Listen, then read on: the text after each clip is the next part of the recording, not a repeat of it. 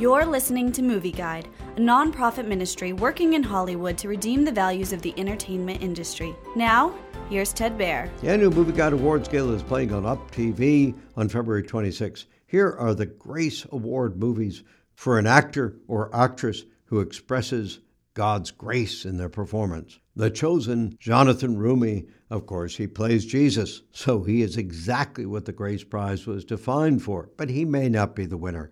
The next one is Father Stu Reborn, stars Mark Wahlberg in a tremendous story of transformation from being a rough boxer to being a loving and wonderful priest.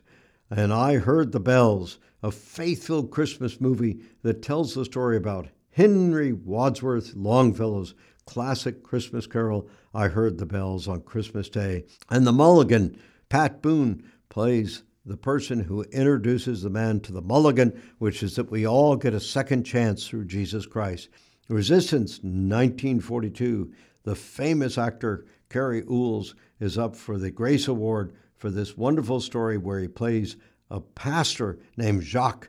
Running the Bases, Brett Varvel does a tremendous job as a high school coach who's willing to stand up for Jesus even when his life is in jeopardy. All of this will be found out on February 26th for the Movie Guide Awards Gala on Up TV. Movie Guide works to protect you and your family from the negative influences of the media and is also working in Hollywood to redeem its values from a biblical perspective. For the latest Movie Guide reviews and articles, go to movieguide.org or download the app to your Apple or Android device. You can also subscribe to the Movie Guide podcast on iTunes. Support Movie Guide's mission to transform the culture by redeeming the media.